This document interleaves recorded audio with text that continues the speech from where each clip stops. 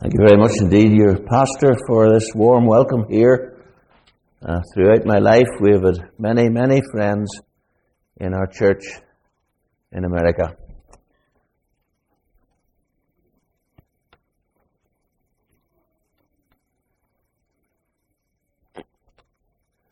I've been sitting beside my best friend under God all my life, Ken Smith, for all that he's meant to the Lord and to me, and for how rich our fellowship has been. I thank God for it. Let us read this morning from the book of Esther. Esther chapter 4, reading verses 1 to 17. I brought up my own Bible, so maybe reading another version, but we'll see. Esther chapter 4, verses 1 to 17. We read the whole of this chapter. When Mordecai learned all that had been done, Mordecai tore his clothes and put on sackcloth and ashes, and went out into the midst of the city. And he cried out with a loud and bitter cry. He went up to the entrance of the king's gate, for no one was allowed to enter the king's gate clothed in sackcloth. And in every province, wherever the king's command and his decree reached, there was great mourning among the Jews, with fasting and weeping and lamentation. And many of them lay in sackcloth and ashes. When Esther's young women and her eunuchs came and told her, the queen was deeply distressed. She sent garments to clothe Mordecai, so that he might take off his sackcloth, but he would not accept them. Then Esther called for Hathach, one of the king's eunuchs, who had been appointed to attend her, and ordered him to go to Mordecai to learn what this was and why it was. Hathach went out to Mordecai in the open square of the city in front of the king's gate. And Mordecai told him all that had happened to him, and the exact sum of money that Haman had promised to pay into the king's treasuries for the destruction of the Jews. Mordecai also gave him a copy of the written decree issued in Susa for their destruction, that he might show it to Esther and explain it to her, and command her to go to the king, to beg his favor, and plead with him on behalf of her people. And Hathach went and told Esther what Mordecai had said. Then Esther spoke to Hathach and commanded him to go to Mordecai and say, all the king's servants and the people of the king's provinces know that if any man or woman goes to the king inside the inner court without being called, there is but one law: to be put to death, except the one to whom the king holds out the golden scepter so that he may live. But as for me, I have not been called to come into the king these 30 days. And they told Mordecai what Esther had said.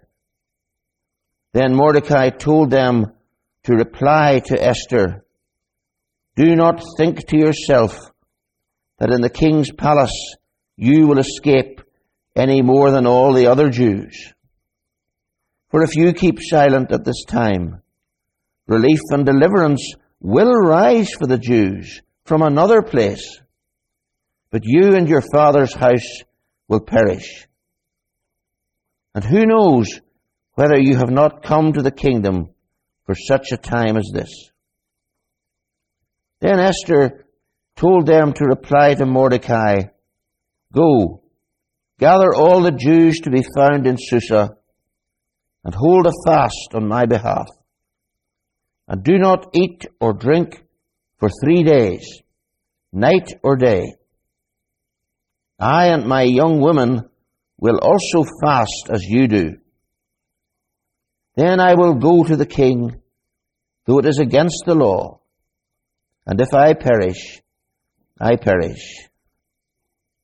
Mordecai then went away and did everything as Esther had ordered him.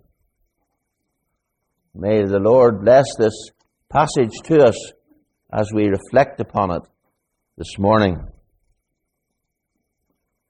The early 21st century is not an easy time to be a Christian.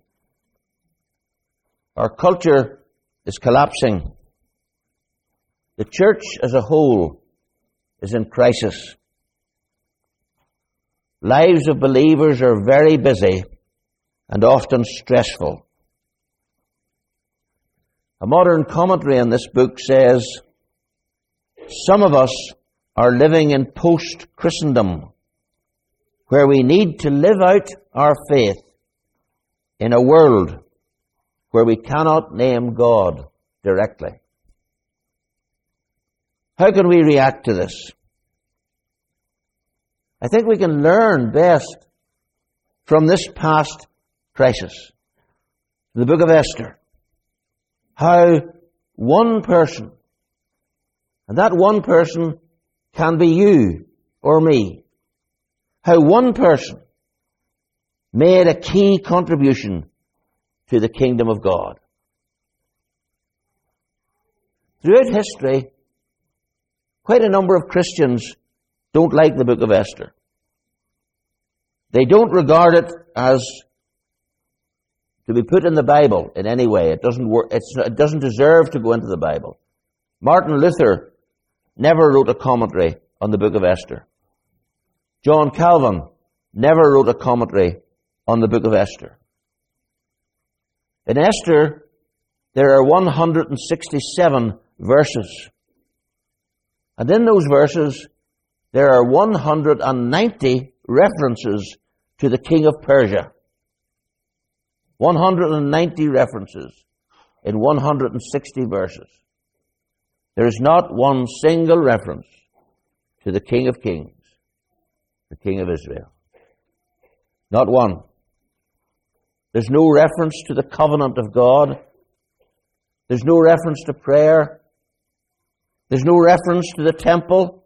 There's no reference to the promised land.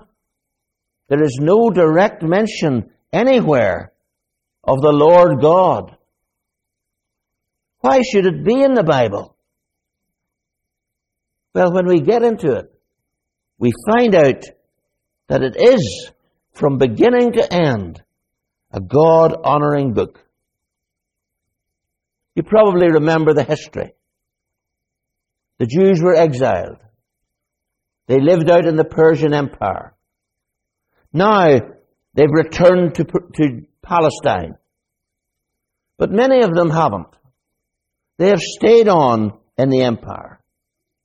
And they're now under King Ahasuerus of Persia.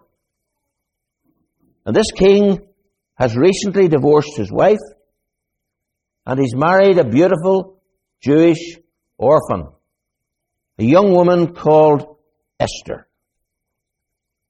It's a time also when ethnic cleansing is coming. The prime minister is a man called Haman, and he hates the Jews, and he wants them killed. So he's planning for action that will wipe out the Jewish nation in this Persian Empire. Mordecai is Esther's uncle. Her father and mother, we presume, are dead. And Mordecai comes now, and he urges this young Jewish woman whom he loves, who is married to the king, to go to her royal husband and to plead for the nation. And I'd like us this morning for a time to focus on one verse, perhaps the most famous verse in the book of Esther. Chapter 4, verse 14. The uncle is speaking to this young girl. For if you keep silent at this time, relief and deliverance will rise for the Jews from another place, but you and your father's house will perish. Then here's the key part. And who knows whether you have not come to the kingdom for such a time as this. And that's the part of the verse that I would like to bring before you today, to each of us. Who knows whether you have come to the kingdom for such a time as this? And as we look at this, I want us to look at four angles. First of all, the responsibility we must recognize. The responsibility we must recognize. Esther is obviously staggeringly beautiful. She's been chosen from a vast number of young women to be the king's new wife. But we know very little else about Esther. And yet we do know that there has been a dramatic change in her life, in her vulnerable, damaged life. She was an exile. She was a Jewess. She was an orphan. That's who she was. And now she's the queen, the beloved one of the mighty great emperor. As Mordecai says to her, you have come to the kingdom.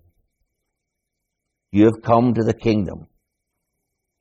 And Mordecai is asking her, why has this happened to you? Why have you come to the kingdom? Why are you the king's wife? And surely he says to her, it's not just for your own benefit. It's so that you may deliver your own people, your own nation. And he discerns here the purpose of the unmentioned God. This is why it has happened. Friends, it happens for us too. The responsibility we must recognize. We, many of us, have come to the kingdom, haven't we? We've come to the kingdom of God. We have been saved from our sin. We have been given a new nature. We're the sons and the daughters of God in a new way. We know the indwelling Spirit. We're blessed with fellowship from others in Christ, in God. God uses the powers of our minds and our bodies. God blesses us with our time and our talents. We know the fellowship of the church. We're surrounded by people who truly love us and pray for us and live with us for the cause of Christ. Why has this happened? Why has this happened to you? We need to move from personal enjoyment to personal responsibility.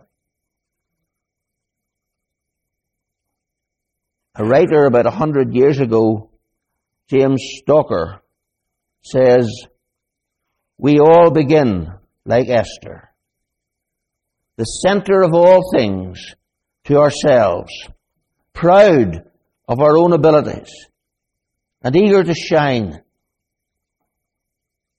But a transfiguring moment comes when the thought first penetrates us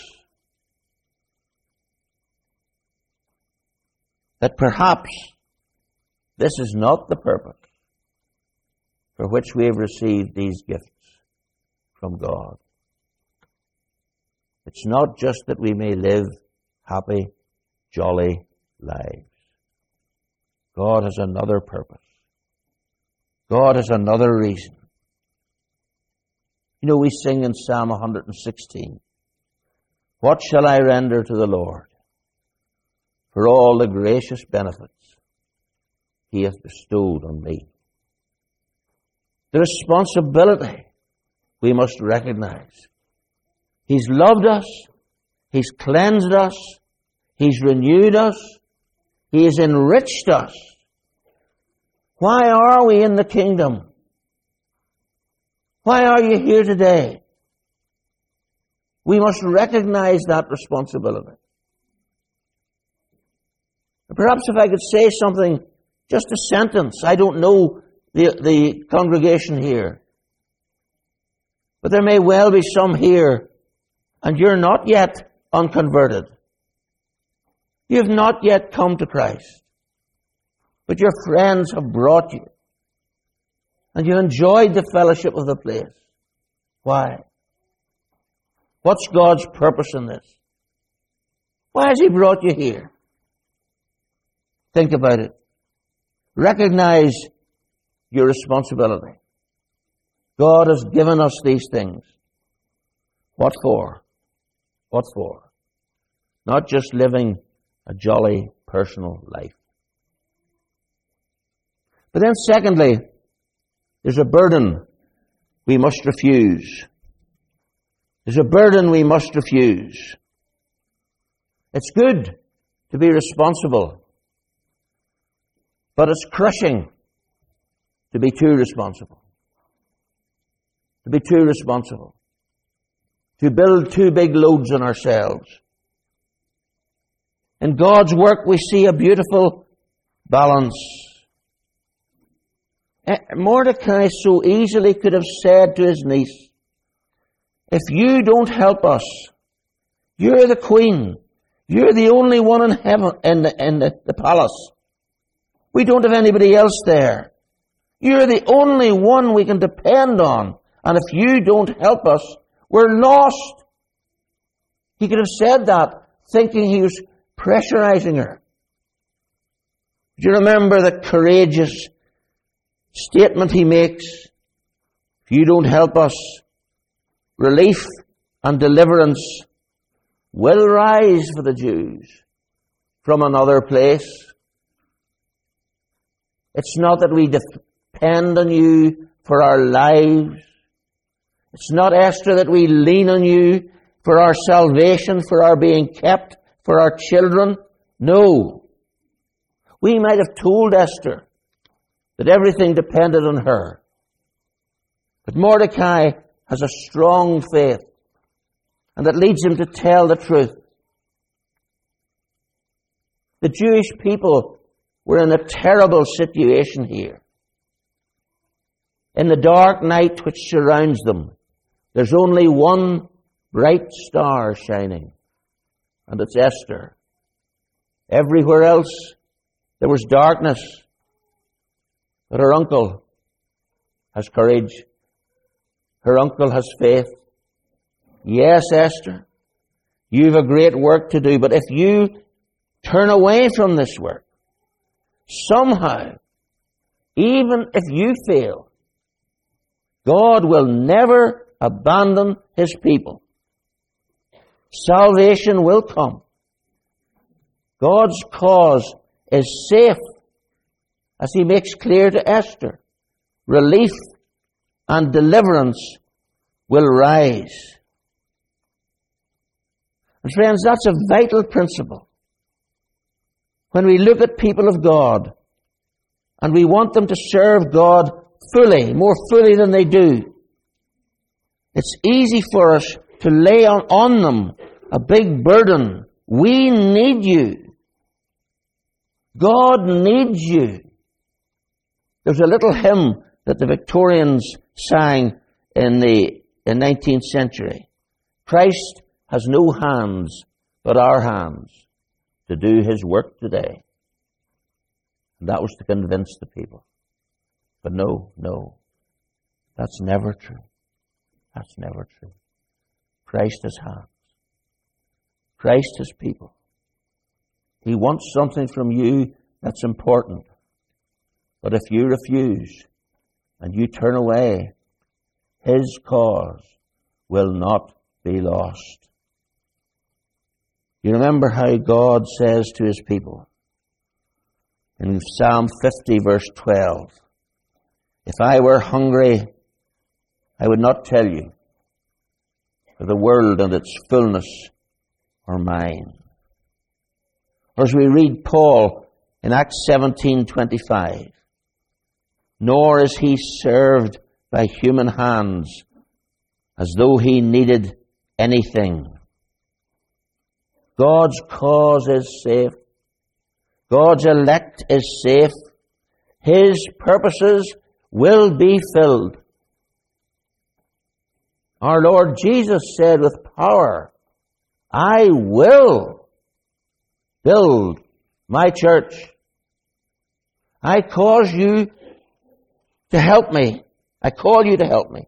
I call you to obey me. I call you to stand into the place I've given you. But if you refuse, I will build my church. And in the past, that has been why some of God's servants have broken down. They take on a burden that God hasn't given them. They feel that everything is laid on you and me, and we have to do it. And if we don't do it, it won't be done. Martin Luther had a young friend called Philip Melanchthon. And Philip was very urgent and very earnest and giving himself to all the work all the time. And once Luther said, let Philip stop running the world. Let Philip stop running the world. He's enthusiastic. But don't step with that into doing away from God's will. We remember that. We remember that about the work of the church. We do our best. We give all, but it's in God's hands. We remember that about one or two of our children who have shown no trust in God, no likeness of Christ, no awareness at all. And we've prayed for years and years, and we've taught them and we've done everything, and they still do nothing. Leave it in God's hands. It's in God's hands. You and I don't have to succeed. The psalmist says, commit thy way unto the Lord. Trust him. He'll do it all. The burden we must refuse. The burden of absolute, total responsibility. That's not ours. And then thirdly, the tragedy we must avoid. The tragedy we must avoid. And again, there's a balance. The sovereignty of God for many Christians is a usable excuse. I'm not going to do anything, but I believe my Lord is sovereign, and he'll look after it, and he'll do anything that needs to be done. So I don't worry. We can smile at John Ryland, who said something to the young man William Carey at a meeting of Baptist leaders in the late 1700s. William Carey wanted foreign mission. He was always pleading and speaking for foreign mission with his colleagues. And the old man stood up and said, young man, sit down. You are an enthusiast. When God pleases to convert the heathen, he will do it without consulting you or me. When God wants to do something, He'll do it without consulting you or me. And that leaves us in a remarkably easy and comfortable position. But such unconscious paralysis sometimes invades any of us. And it's a real danger. The Lord will do it. And Mordecai points here to the tragedy which is to be avoided. For if you keep silent at this time, you and your father's house will perish. If you keep silent at this time, if you refuse this responsibility, if you turn away and say you're not going to do anything with it, your house will perish. It's an obvious temptation. What Mordecai was urging was a very, very high risk. To go and speak to the king. We read it in verse 11, where Esther says, if any man or woman goes to the king inside the inner court without being called, there is but one law, to be put to death, except for one to whom the king holds out the golden scepter. But as for me, I have not been called to come into the king for 30 days. You're saying to me, Mordecai, go into the king. I have not been called to go into the king. And those who go in without being called, they die.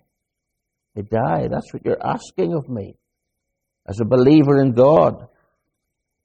But Mordecai is remorseless. If you keep silent, you will perish. She can't opt out.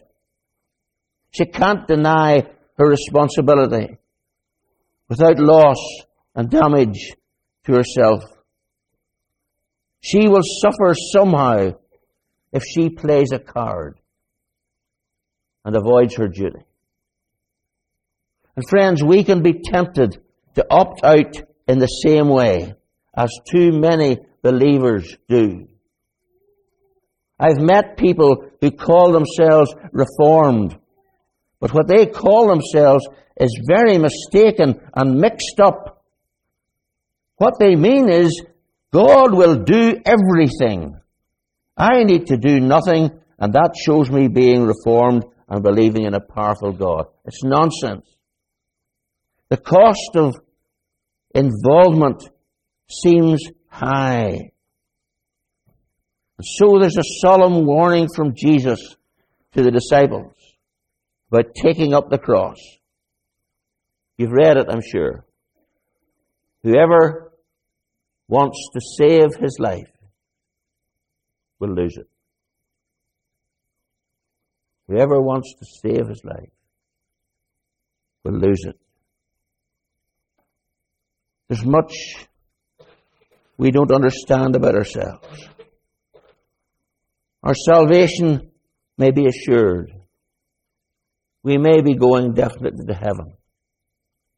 But there can also be with us the tragedy of talents which have never been used. I don't expect many of you saw a film made in 1954 on the waterfront. Marlon Brando. He's acting a boxer. And he says in the film as he's going along, I could have been somebody. I could have been a contender. I could have been somebody. Friends, we don't want to come towards the end of our Christian lives. Yes, I'm going to heaven. I'll be with God.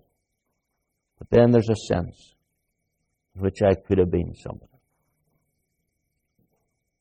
Tragedy. Avoid it.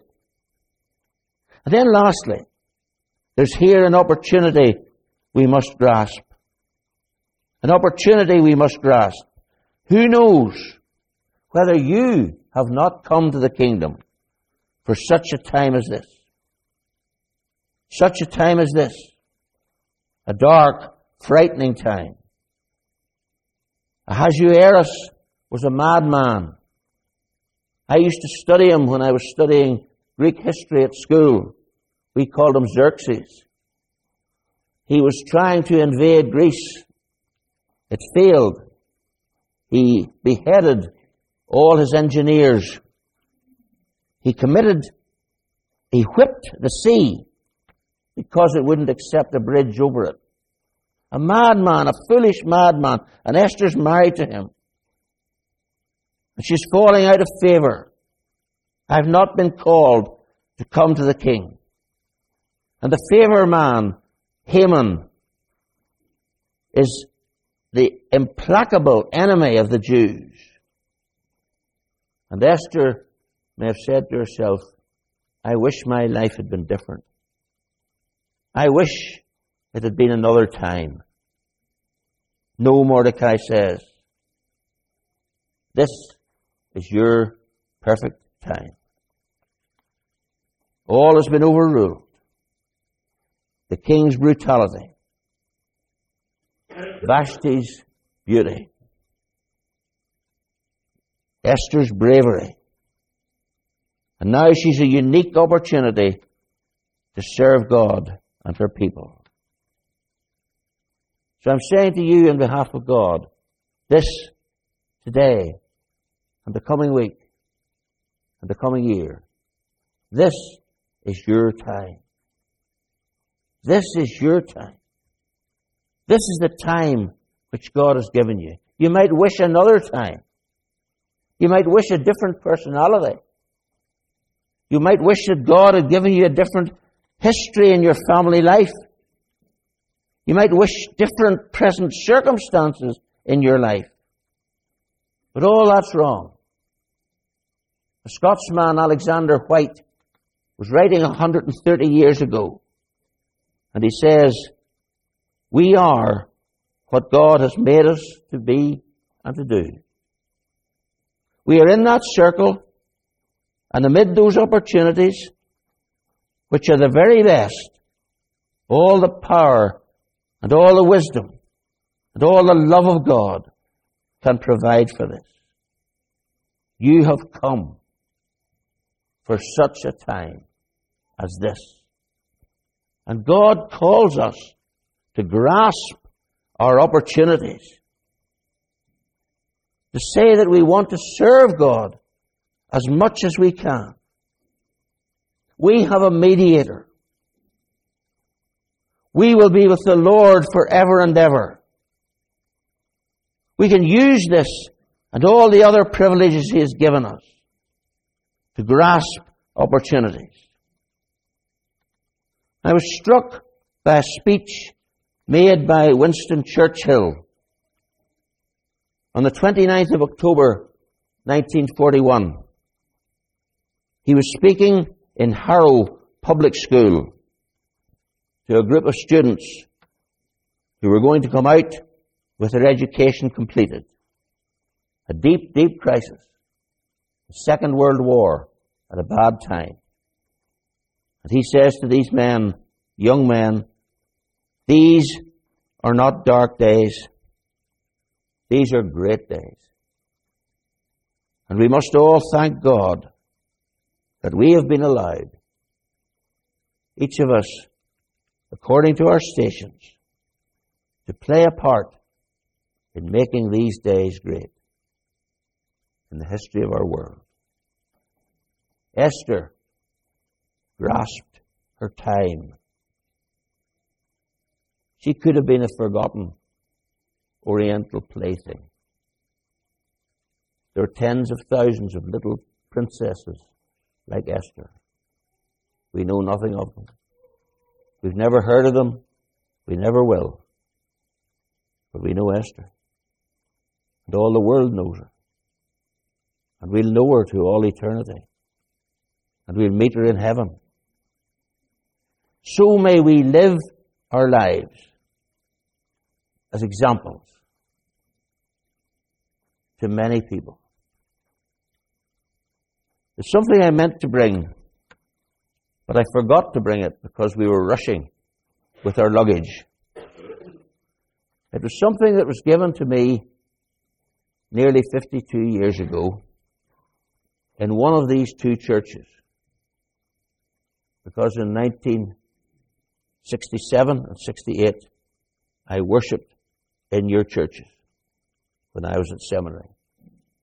And one day, a very, very gracious lady came and asked me to do something.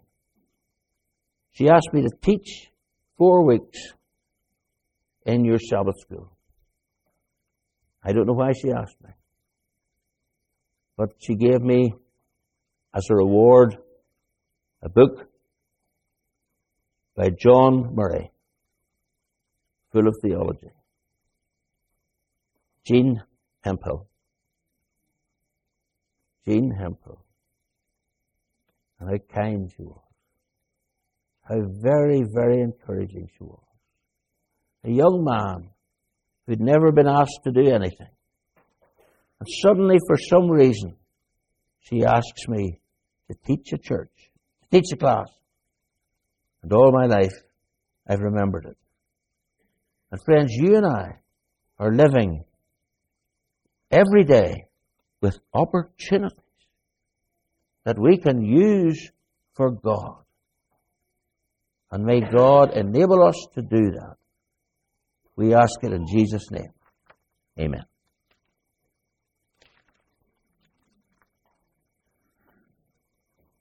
Let us bow our heads in prayer.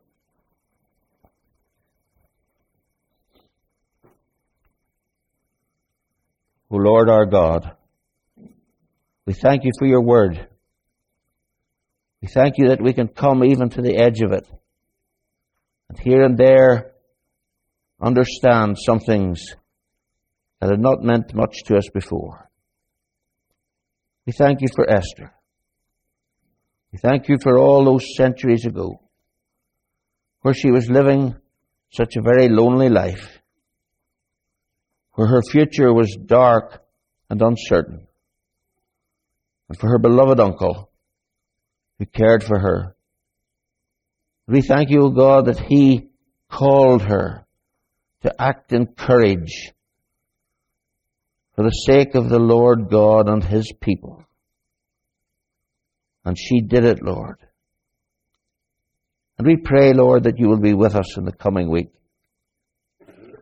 And in all the things that we're asked to do, we will show something of Christ and use it so that other people, through what we've done, may be brought to blessing. We ask it in Jesus' name. Amen.